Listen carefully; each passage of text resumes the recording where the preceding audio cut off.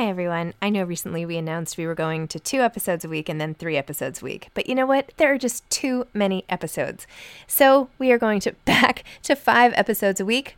Still a reduction from 7, but there were just too many interviews scheduled, and I didn't want to make all the authors wait for too long. So I hope you can keep up with me. Listen to 1 a week as you're on your way to work or on your way home or putting your kids to bed or whatever it is you're doing. Moms Don't Have Time to Read Books, now 5 times a week.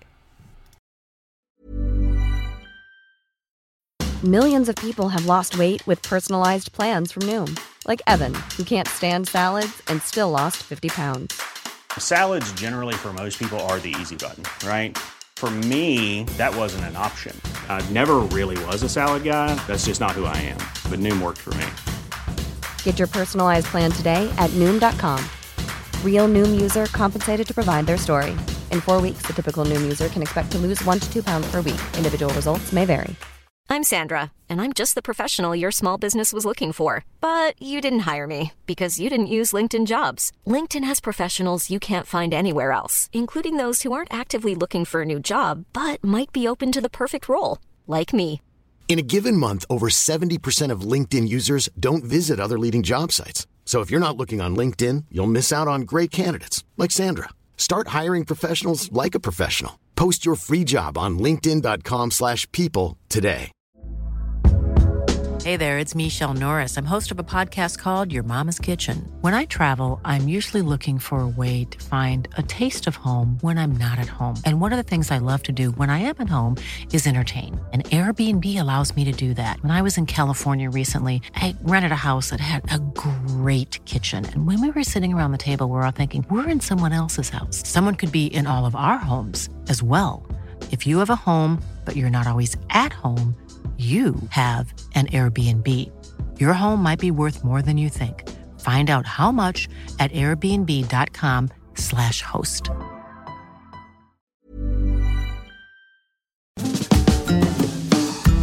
Hi, I'm Zibby Owens, and you're listening to Moms Don't Have Time to Read Books. This 30-minute podcast features a new author interviewed by me every single day, 365 days a year, for about 30 minutes. I am also the publisher for Zibby Books, which publishes 12 books a year in fiction and memoir. Our books are already out now. You can check it out on zibbybooks.com. And we have a magazine called Zibby Mag, where we have lots of wonderful essays and lifestyle features. That's at zibbymag.com. We have classes at zibbyclasses.com. And I recently opened a bookstore in LA called Zibby's Bookshop at 1113 Montana Avenue at 11th Street in Santa Monica. I hope that you are able to enjoy some of our other offerings. But this here podcast is the basis of all of it and started in 2018. And no matter what I do, this is basically my favorite thing. Enjoy.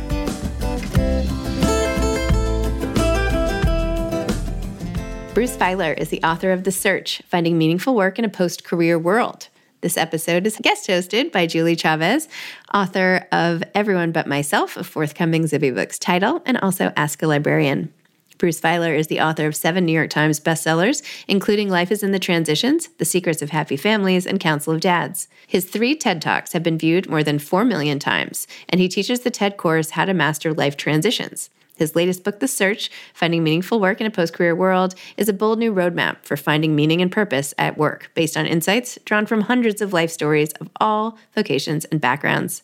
A native of Savannah, Georgia, Bruce lives in Brooklyn with his wife, Linda Rottenberg, and their identical twin daughters. Bruce, thank you so much for being with me today. I am so happy that you're a guest on Moms Don't Have Time to Read Books. First of all, thank you for having me. I just want to say I'm a huge fan of Moms Don't Have Time as a dad who doesn't have time. I just think that what Zibby and you and the whole team are building is, great for moms, great for writers, great for librarians, great for booksellers, just great for the world, that when everything is going by us so quickly that we can pause and have real conversation. So I'm delighted to be back. Oh, I'm so thrilled. And I agree with you. Zibby has built something so special in this space and continues to do so. So I'm so happy that I get to be a part of it and talk to you today. So let's dive into your book. We're talking today about the search, finding meaningful work in a post-career world.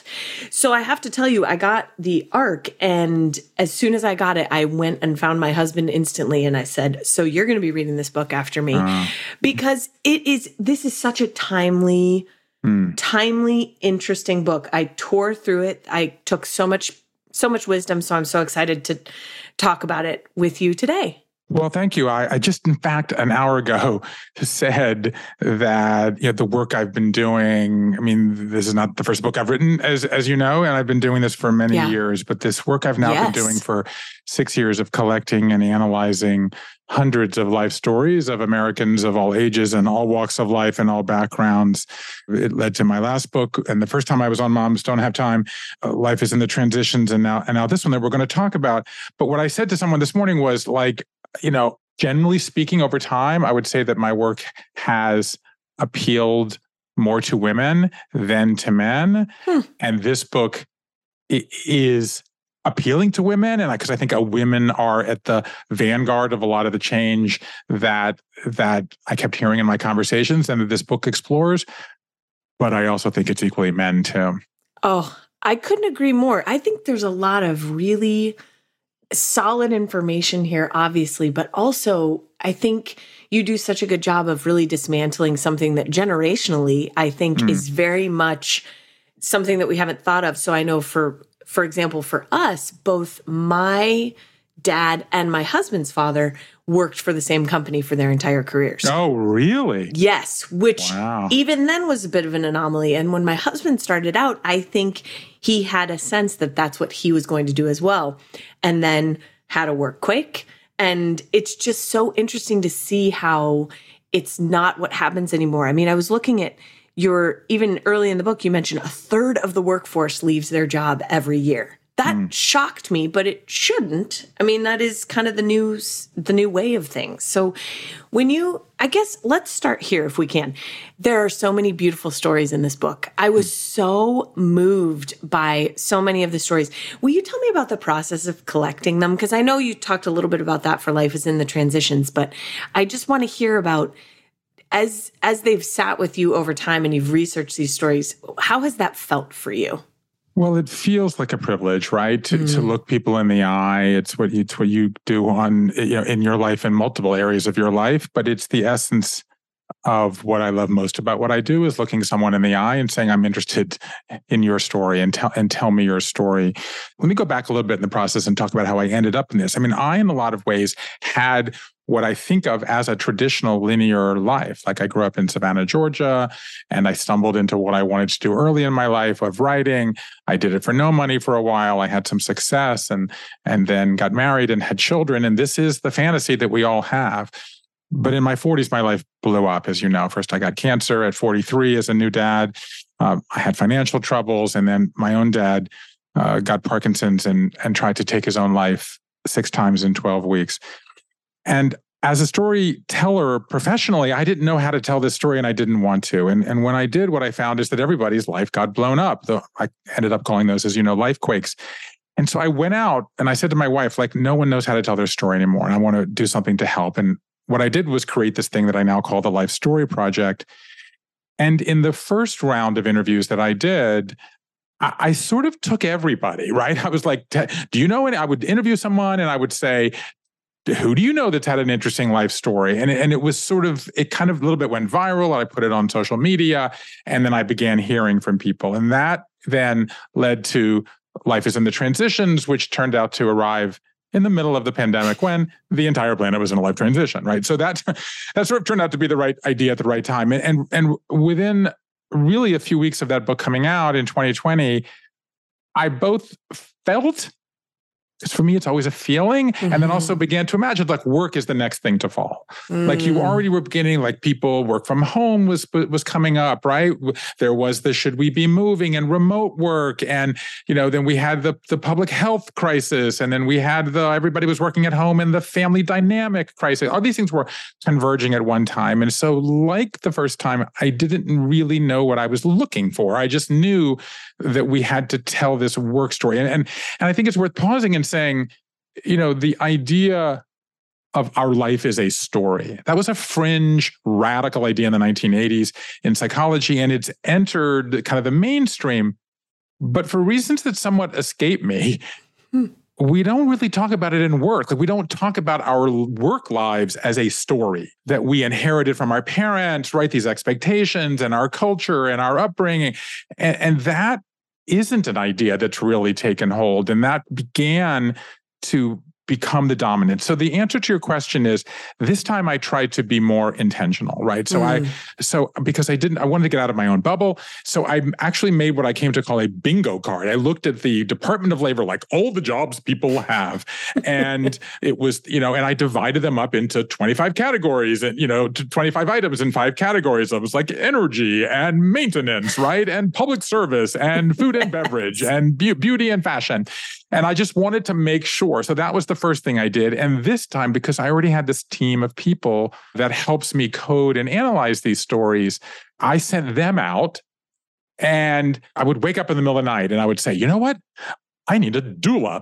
And I'm like, I don't want a doula from Brooklyn where I live. Like a doula in Brooklyn is obvious. Right. And so then I ended up, they brought me, they would bring these people. Everybody would go, okay, go get me up, go get me someone who's a spy. I want somebody who opened a farm, right? And so I want somebody who works in a nuclear power plant, right? Those are, by the way, just 3 great stories. That Kelly Lively story, who works in the Idaho National Labs, started as a secretary. Yes. Her husband didn't want her to work. And she thought having children will help. Having children didn't help. Didn't help. She went back to school because she thought I'll never get above being a secretary is what they called them then. She became the highest ranking woman in her department who single-handedly led driving a nuclear reactor from Idaho to Florida to ride on the space shuttle. And she's got a side job, and we're going to talk about this in this conversation. She's got a side job as what? A stand-up comedian. That's a mom who doesn't have time to read because she's running the country and cracking jokes at the same time, right? So that's the nonlinear work life. So my team would bring me people, and then we voted. Like everybody would vote, like, that's a good story. That's not a good story. And so I have to say the bar, like the standard of the stories in this book were even higher than the amazing stories in Life is in the Transitions. Well, you can see it because reading some of these, I mean, I would get halfway through one and go, what? I mean, just out loud. I was so amazed by some of the turns these people's lives took. Yeah, let's do Kirsten Green for a second. Like Kirsten Green, she grows up in Alabama, okay? She gets a job teaching at an HBCU criminology. She wants to be a doctor, but she switches to criminology. She's running her department at this college, and she's got a partner, and there is a family member whose teenage daughter gets pregnant. Turns out it was not consensual, right? The experience, and the girl decides she wants to keep the baby and says to Kirsten, "I want you in the delivery room with me." So she's a criminologist. She starts taking online classes. She becomes a doula, and immediately after helping this family member give birth, the girl says to her, "You would be great at this." Kirsten changes her academic research to look at pregnant incarcerated women and how we can lower recidivism among them.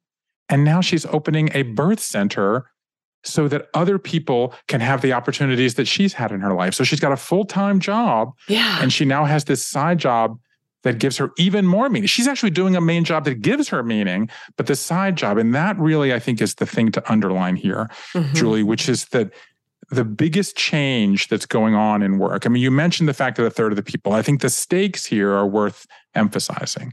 Yes. 70% of Americans are unhappy with what they do. 75% of Americans, in a survey released 2 weeks ago, said they plan to look for new work in the next 12 months. 75%. 1 million people a week quit a job. That's not laid off. That's not fired. That's quit a job.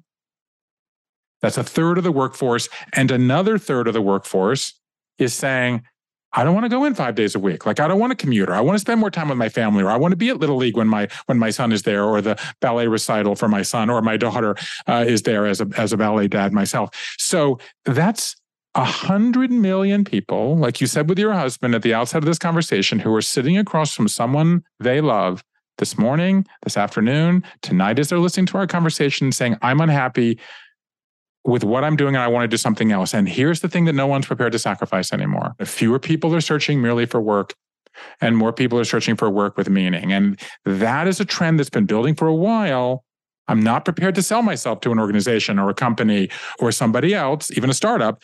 Meaning is important to me. What's been missing, it turns out, and this is what sort of came to emerge from these conversations, is how do I find that meaning? Which is why sort of the bulk of the search is essentially a toolkit for trying to say, I want meaningful work. I don't know. No one ever taught me. My parents told me, dress for the job you want, not the job you have. Right. They're like, go seek that thing that we all were taught. Well, turns out the job I want involves sitting around in sweatpants most of the day. But the point is, no one ever gave us this toolkit. And that's what I think is the thing that I discovered that I'm most passionate. I call it, 21 questions to find work you love, helping people help themselves and the people they live with find work that's suited to who they are right now. Not 2 months ago, not 2 years ago, not 20 years ago, right now. I love the way that you explain that, because even when I was reading through the book, I read through it the first time just to get a sense of everything.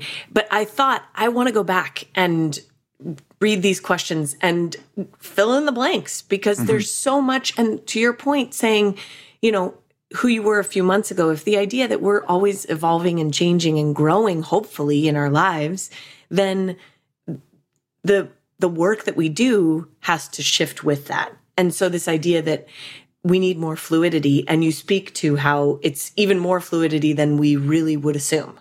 I think that's right. And I think it's interesting. I got a call yesterday from the editor of Psychology Today, and she just read my book and was asking me to contribute to Psychology Today some pieces. And she used a line that echoes what you just said. She said, I think your book is about how to do the work to get the work you want. Oh, that's perfect. And I do think that is a very interesting formulation. But let's set the stage, right? So what are the lies that that your husband and maybe you and certainly me grew up with? I would say lie number one is you have a career. Right? The idea that you're going to follow your passion and pick something in your 21 or 22. Well, guess what? 85% of people in my survey said they did not follow their passion. They discovered it or changed it or made it along the way. So the pressure on us, I'm about to send 2 kids to college in 100 days. The chances that they're going to know their passion, passion is great, but it changes over time. So you don't have a career. Point number 2, the fluidity. The average person, you mentioned work week, right? So what is a work week? A work week is a moment where you rethink or reconsider or reevaluate or sort of ask yourself, am I doing what I want to be doing? We go through 20 work weeks in the course of our lives. That's every 2.85 years. But here's the thing, and this echoes in what we've been saying. Women go through them more than men. Xers go through them more than boomers, and millennials more than Xers. Okay? By the way, and diverse workers more than non-diverse workers. So a millennial woman will go through 2/3 more work weeks in her life than her boomer parents. Okay? And this, I think, is the signature piece of data. And actually, I think it's almost like the spirit of Moms Don't Have Time, right? Yeah. Which is the majority of work weeks, 55%, begin outside the workplace, right? So it's not that you get laid off or you don't like your boss or you don't like to work or you have to travel and you don't want to travel because you want to be home with your family. It's because something happens in your personal life, right? With your health, right? Hello, yes. I'm raising my hand. I got diagnosed with a life-threatening cancer at 43. And I was walking the Bible and, doing all this stuff and I'm hosting TV shows and Indiana Jones. And suddenly I was on crutches for 2 years. Right. So that was a work week, right? Mm-hmm. I'm a parent of identical twin daughters. That was a joyful, wonderful experience. But you know what? It was a workquake because it made us reevaluate everything we were doing, right? So the point is, it's our personal lives, it's our health, it's our family, it's between our ears. We don't want to be doing this anymore. It doesn't bring us meaning. And that is the thing. Like, so in the battle between work and life, we're not trying to balance them. Life has won. We all are prioritizing our life. And that is the change that is happening. And work is forced to accommodate. And that's what's the interesting moment that we're in. Okay. So, and then the last thing, which we've been sort of talking around, we might as well just dig into it for a minute, do it. Is that nobody has one job anymore. No, they do not. Ryan Reynolds here from Mint Mobile. With the price of just about everything going up during inflation, we thought we'd bring our prices down. So to help us, we brought in a reverse auctioneer, which is apparently a thing. Mint Mobile Unlimited Premium Wireless. How to get 30, 30, bit to get 30, bit to get 20, 20, 20, bit to get 20, 20, bit to get 15, 15, 15, 15, just $15 a month? Sold! Give it a try at mintmobile.com/switch. $45 up front for 3 months plus taxes and fees. Promo rate for new customers for limited time. Unlimited more than 40 gigabytes per month. Slows full terms at mintmobile.com. Ready to pop the question? The jewelers at BlueNile.com have got sparkle down to a science with beautiful lab-grown diamonds worthy of your most brilliant moments. Their lab-grown diamonds are independently graded and guaranteed identical to natural diamonds, and they're ready to ship to your door. Go to BlueNile.com and use promo code LISTEN to get $50 off your purchase of $500 or more. That's code LISTEN at BlueNile.com for $50 off. BlueNile.com, code LISTEN. Planning for your next trip? Elevate your travel style with Quince. Quince has all the jet-setting essentials you'll want for your next getaway, like European linen, premium luggage options, buttery soft Italian leather bags, and so much more. And is all priced at 50 to 80% less than similar brands. Plus, Quince only works with factories that use safe and ethical manufacturing practices. Pack your bags with high-quality essentials you'll be wearing for vacations to come with Quince. Go to quince.com/pack for free shipping and 365-day returns. So, yeah, I want to talk about this, but you brought this up in the green room, so to speak. Like, so this had a big impact on you. So give me your reaction before I tell you sort of how this all came about. Okay, yes. I'm really excited that we can get deep into my own psychological issues on this episode. It feels important. But I know, I love it, right? Yes, that's why I'm hosting. What I loved, so you talk about job, side jobs, and the ghost jobs. And the ghost job really stood out to me. But what's funny is I work as an elementary librarian. And for a long time, I talked about that as not a full-time job because it's only 30 hours a week. But really, that is my main job. Yes. And then the idea, though, that I have side jobs. I do podcasting. I wrote a book. I write sometimes in other ways. I'm working on a novel. Those are all little side jobs. But the ghost job, and I even wrote this down, ghost jobs being kind of the mental load, but also not just specific to that. I thought creatives, all of us have a ghost job, which is, pretty much just relentless self-doubt and how much time in a day you're going to go just assign to that, right? Like I'm amazed. So reading that, I thought, oh my gosh, that's something I never thought of, but you're exactly right. So yes, so thank you for sharing that. And we're going to get deeper into psychology here. Yes. We're not going to get away with just that top line. We're going to get into it in a minute here, but let me talk about what the idea that you have a job that you go to and then you come back to your family or your personal life, like that is an idea that does not reflect how we live today. So no one has one job anymore. In fact, I got out a defining book of my childhood, which is, what do people do all day? In fact, actually, for a long time, this book, which is now called The Search, was called, well, what do people do all day? And, that's like, it's got the raccoon who's a baker, right? And it's got the, squirrel that's a carpenter. By the way, and they're all traditionally gendered and, they do the same thing. So that's not the world that we live in anymore. No. So it turns out we have up to side jobs. We'll start with a main job. And I love that you said that your main job wasn't necessarily a full-time job, right? And by the way, interestingly enough, fewer than half of us even have a main job anymore. And a main job could be the primary source of time, or it could be the primary source of money and benefits, right? There are different reasons, okay? Yes. Then we have a care job. 2/3 of us have a care job, like caring for children or aging relatives, or some of us both. Yes. Older than you are. 3/4 of us have a side job. I sort of feel like that's been in the culture a lot, but there were two kinds of jobs I'd never heard before. One is something that people do hoping that it leads to something else, right? Yes. So that I called a hope job, right? And so that is selling Etsy, selling jewelry on Etsy, right? Or writing a screenplay, right? Or something that you do. Maybe for you, it's, I don't know if you've sold your novel, but like maybe that's a hope job. Yep. The novel is a hope job. The memoir was sold. So now that's a side job. So that would be a side job, right? And these are both distinctions that don't matter, but also really do matter, right? Yes. Because what's interesting is often the difference between a side job and a hope job is the side job will bring in money. But the hope job, we're often paying out of pocket for, right? Yes. So you have to, like, if you're selling pickles at the farmer's market, you've got to invest in the crock. I'm thinking this because I want to make pickles this summer when I become an empty nester. But like, you need the pickles and the brine but I kept hearing about this thing, which I have to say is not in the literature of work to my knowledge. I haven't ChatGPT checked that because I've never been on ChatGPT, but it's that people have an invisible time suck. Here's the key thing, that feels like a job.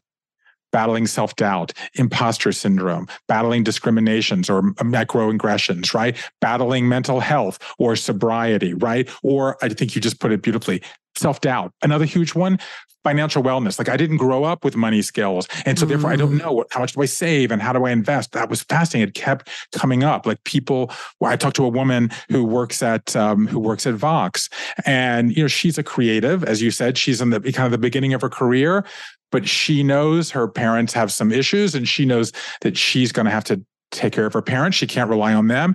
She has a side job to bring in extra money and has this goat job of like going around on Zillow looking for real estate so she can move out of the city and get a home big enough like to live with her parents who are going to need her to take care of them. Like, that is a huge time suck. So this sounds like a burden. And I know for moms who don't have time, they don't have time. But I actually think the more helpful way to look at it is that what's non-negotiable is we want meaning from what we do. Mm-hmm. So maybe in this fluid world we live in, maybe you do the main job or the side job for money and salary, but you do the hope job for meaning, right? Or maybe you say, you know what? I just got a great offer for a promotion, but my kid's on travel soccer this year and I just don't have time. So I'm going to focus on that for a while. Because here's the blessing of the nonlinear life. When I was growing up, and even when we had children 18 years ago, the perception was if you got off the path, you could never get back on the path. So you have no career, you have no job, but you also have no path. And when there is no path, you can get on or off as many times as you want. And that's the thing. The blessing of the moment that we're in is that you can find this mix to find meaning, but also there is no, sort of a career-ending moment of taking time off to be with your children because there's no career anymore. So you can get back doing work when that time is ripe again. I love the way that this book frames it and that you're framing it right now, because there's such a hopeful posture here where it's okay to kind of cobble the things together to make it fit for you, to make meaning. And it really does give an opportunity to validate all of these jobs instead of seeing them as weights we carry. It's okay, so this is where my energy goes and this is where I take in a little bit more energy and just these ideas that I can really put down. And I think the ghost job, part of the reason it was so helpful to me is that, we think about the stories we tell ourselves. And that's another big theme of your book is just the stories that we tell ourselves. So I'm taking a moment to not only evaluate those and see if they're actually correct. I'm fact-checking the story I tell myself, but also to ask, is this a story that I want to spend time telling myself? Because so many of those. So that, I think, is exactly where this leads us, right? So I think that the first half of the search, it wasn't my goal. It was my goal is to sort of capture what's going on. But the number one thing I'm hearing from readers is that it is validating. And also it's sort of what both Life is in the Transitions and the Search have both done is, I don't know, the technical term for the reaction. You're a librarian. Maybe you know this reaction, but I think it's a technical reaction. People say, like, you're putting words to these feelings that I had that I didn't know what to do with. Yes. That I'm in a life transition, right? Or I'm in a work transition, or I'm unhappy. Like, so it's kind of simple-minded. I've been, joking that it's a technical term, but like people feel validated that they now have a framework to understand what they're going for. And what this all leads to, though, is the task of kind of updating your story. And so, because I think that I would say the sort of number one thing I learned is, if you go back to your in-laws, right, that you're talking about your husband, and is that the story we've been telling in this country for 200 years has been all about up, yes, right? Rags to riches, up by your bootstraps, higher floor, bigger office, greater salary, more benefits. But if there's one thing I learned of talking to hundreds of people, 1,500 hours of interviews, is that the people who are happiest and most fulfilled in what they do, they don't just climb, they also dig. And they perform what I call kind of personal archaeology, right? They perform a meaning audit in which they explore what is it that gives them meaning right now. And so what the whole 21 questions to find work that you love is all about is using the basic building blocks of storytelling, right? Who, what, when, where, why, and how. The mistake that most people make is they start with how. They're like, okay, I need to work. Like, how do brush up my resume, like clean up my LinkedIn profile, right? Call my friends close and far. Well, you know what the problem with that is? It will work and you actually will get a job, but in 2.5 years, you'll be unhappy in doing it again. So the first thing to do is to try to figure out, who are you right now? And that begins by going back and saying, what did I learn from my parents? Like, what imprint, when I ask people, I'll pull these numbers up. You can hear my clicking in the microphone here. But if I look, it's on page 164 of the search. Question: what were the upsides of work you learned from your parents and the downsides? Give me a quick answer. So what were the upsides you learned from your parents and what were the downsides? Upsides are, financial, obviously, you make money and you have, I think my dad was in hospitality, so definitely a service element that you're of use and present and attentive. And so what were the downsides you learned from watching them? Downsides were, it's easy to overwork. I think I learned to overwork a little bit from them. And then also work-life balance, poor work-life balance. So this is interesting. I told you we were going to get deeper here. Yeah. Number one upside, hard work, right? The value of hard work. Yes. Okay. That's like 2/3 of us. And the rest were like, love what you do or be true to yourself. But when you look at downsides, they're much more tightly clumped. And number one, overwork. And then number two, the strain on the family. Like, my parents worked very hard. And this is a difference, right? So we're in a generation, I'm almost prepared to say anybody listening to this conversation self-identifies as a mom. Like, that's important to them, but yet they want ideas, right? So what does moms don't have time, to read? It's all about, I want to be part of the world, but I'm being a mom is important to me. So one of the ways that we define meaning is that we're not prepared. Yes. To work by the old metric of only money is the way you're going to gauge it. If it means traveling 3 times, 3 weeks a month. I talked to a mom who was, had a great job in Chicago and was traveling 2 weeks a month. And she was like, that's not what I want to be. I want to be home with my family more. And so she, again, changed her job, something that more suited to what she was now. And by the way, over the years, she ended up getting 2 masters and now started her own company. But again, here's the oscillation of the nonlinear work life. So there's a question, right? So right away, we're only one question into the 21 questions. And what we've established is you have all of these, again, almost like ghosts, you have all of these things that are bouncing around in your head. This is why I call it our work scripture, right? Yes. Because it's like homilies and parables and lessons and stories and narrative that are clouding our choices, but we're not aware of it. And so part of what I'm trying to do in the search is like put them out onto the kitchen table so you can have them. So let me just ask you one more question, right? Yeah. So other than family, who were your role models as a child growing up? Probably my teachers. And I wanted to be a doctor. So doctors. Okay. And so here's what's interesting about this, right? Yeah. So in the who, what, when, where, why, and how, what were the upsides and downsides of work you learned from your parents? That's a who question because that's just, you inherit that. That's just in your whoville are your parents, right? Yes. They are in the ecosystem, right? But when you start saying, what role models did you admire and what did you admire about them? That's a what question, because that's the first time when we're children that we make affirmative actions about whom we choose to relate to. Okay. What do we know about you? We know that you spend time in a school. You're an elementary school librarian, right? Yes. So this is a thing. And now if I'd asked you, which I probably should have, like what you admired about your teachers, well, I'll just ask you, what did you admire about your teachers? It's their engagement and who they were as people. I mean, I wrote about it at one point. One of my teachers, she just was settled in her own self. And I couldn't have articulated it at the time, but I just wanted to be like her. She was wise, she was kind, she was engaged. So what are you doing in your life, right? Yeah. You're engaged. Okay, you like ideas, right? Yes. So you both spend time with children, but you're podcasting and you're meeting new people, right? You are a conduit between people and ideas. Like before we're told money matters most of all, right? Or your title matters, or dress for the job you want, not the job you have. That is imprinted on, that's the script that the culture gives us. But we all have this scripture before we have that. Okay. Yeah. And so then what you do, so each of these the questions are about the past. Who are your role models? Like, what pain point did you want to solve when you were growing up? So what was your toothache? These are the questions that are the past.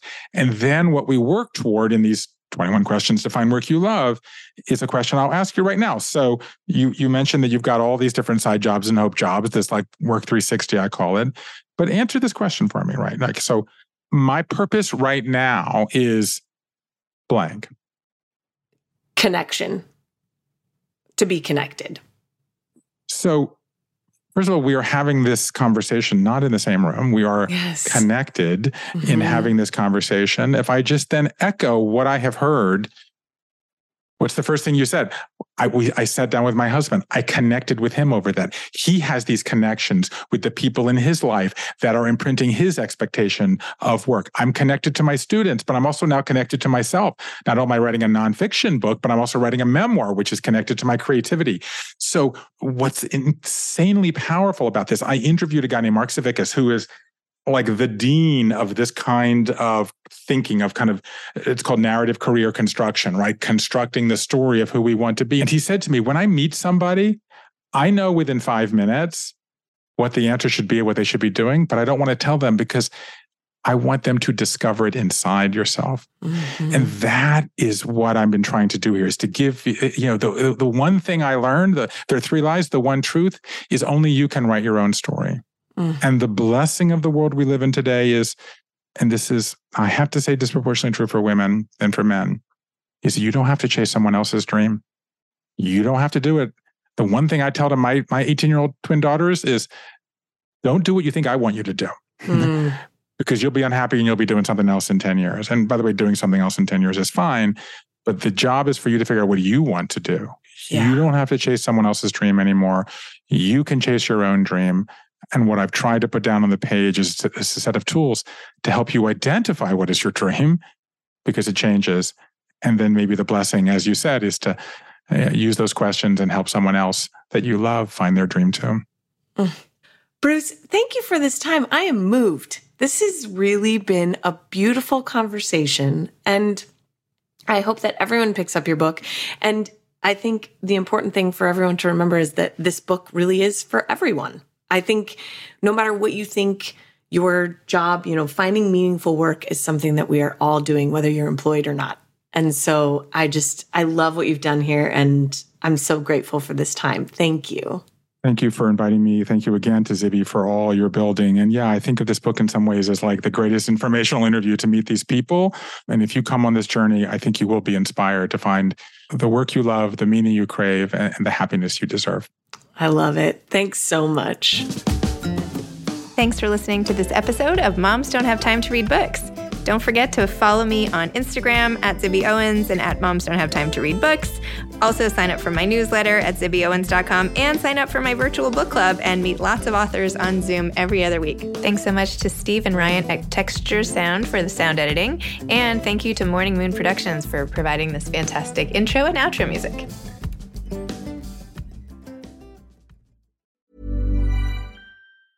Small details are big surfaces. Tight corners are odd shapes. Flat, rounded, textured, or tall. Whatever your next project, there's a spray paint pattern that's just right. Because Rust-Oleum's new Custom Spray 5-in-1 gives you control with 5 different spray patterns. So you can tackle nooks, crannies, edges, and curves without worrying about drips, runs, uneven coverage, or anything else. Custom Spray 5-in-1. Only from Rust-Oleum.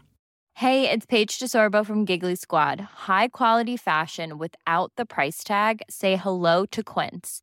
I'm snagging high-end essentials like cozy cashmere sweaters, sleek leather jackets, fine jewelry, and so much more. With Quince being 50 to 80% less than similar brands. And they partner with factories that prioritize safe, ethical, and responsible manufacturing. I love that. Luxury quality within reach. Go to quince.com/style to get free shipping and 365-day returns on your next order. Quince.com/style. Mom deserves better than a drugstore card. This Mother's Day, surprise her with a truly special personalized card from Moonpig.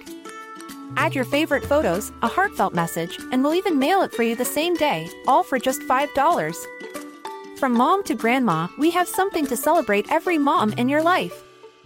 Every mom deserves a Moonpig card. Get 50% off your first card at moonpig.com. Moonpig.com